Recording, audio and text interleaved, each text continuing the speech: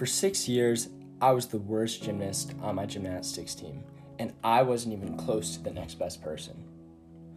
My Russian gymnastics coach would tell me that I was a stupid boy. I was a pretty bad gymnast, but I really didn't want to put in the work to get better.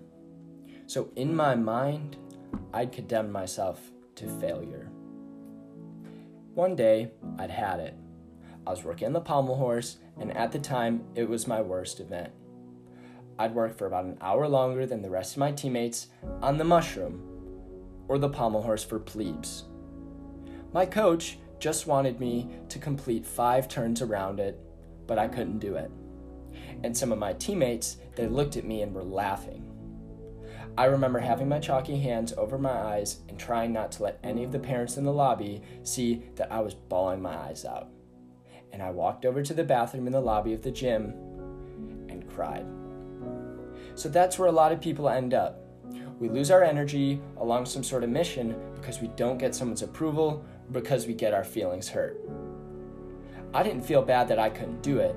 I felt bad that I was being laughed at. But in that bathroom stall is where I found my energy. I didn't have much of a goal at all, except to please the coach. I was focusing on beating my teammates in a personal ploy. So, I made my goal to become an Olympian. When I was called a name by a coach or a teammate, it may sound cocky, but I heard Olympian. And to pull me to that goal was this. I didn't care if I was going to be the worst member of my team, but I was going to be determined to be the hardest working member of the team, in my gym, and in the country. Not by a small amount, but by a lot. If you want to be able to work hard, you need a goal to pull you forward. Ask yourself, what is this homework assignment? What is this workout, this essay, reading this book? How is it going to propel me forward towards what I want to achieve? Every day, I made it a point to leave practice unable to lift my arms. School would end at 3:30.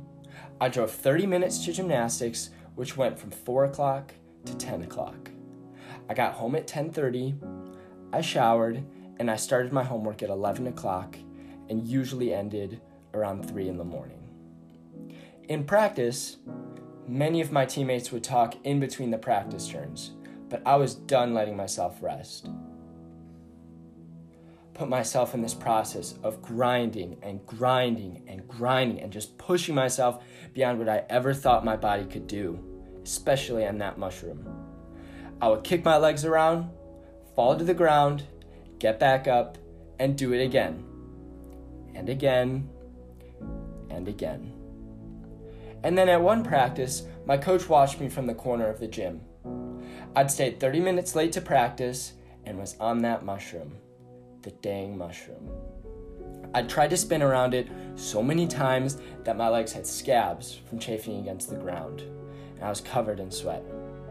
I was panting, I had tears in my eyes from exhaustion. But my goal was to just do 5 turns, but I could barely muster my body once around that mushroom. I kept trying and trying and trying. My legs started bleeding eventually. My arm buckled and I fell on the ground. And my coach walked over. He looked at me in the eyes and said, "You are a crazy boy, my friend. You need to be chill." And it was the best thing that he ever told me. Years later, when I decided to quit gymnastics because I was too tall, he told me I was the hardest worker he saw in 40 years. Sometimes you've got to stop caring if you're a stupid boy, and you've got to become a crazy boy. You've got to stop caring if you mess up, you look bad, or whatever, and just attack whatever you want to do. If you really want something, sometimes you've got to get out of that bathroom, and you've got to become the craziest boy that ever lived. Don't be stupid. Be crazy. Dose of motivation, Skylar Choff.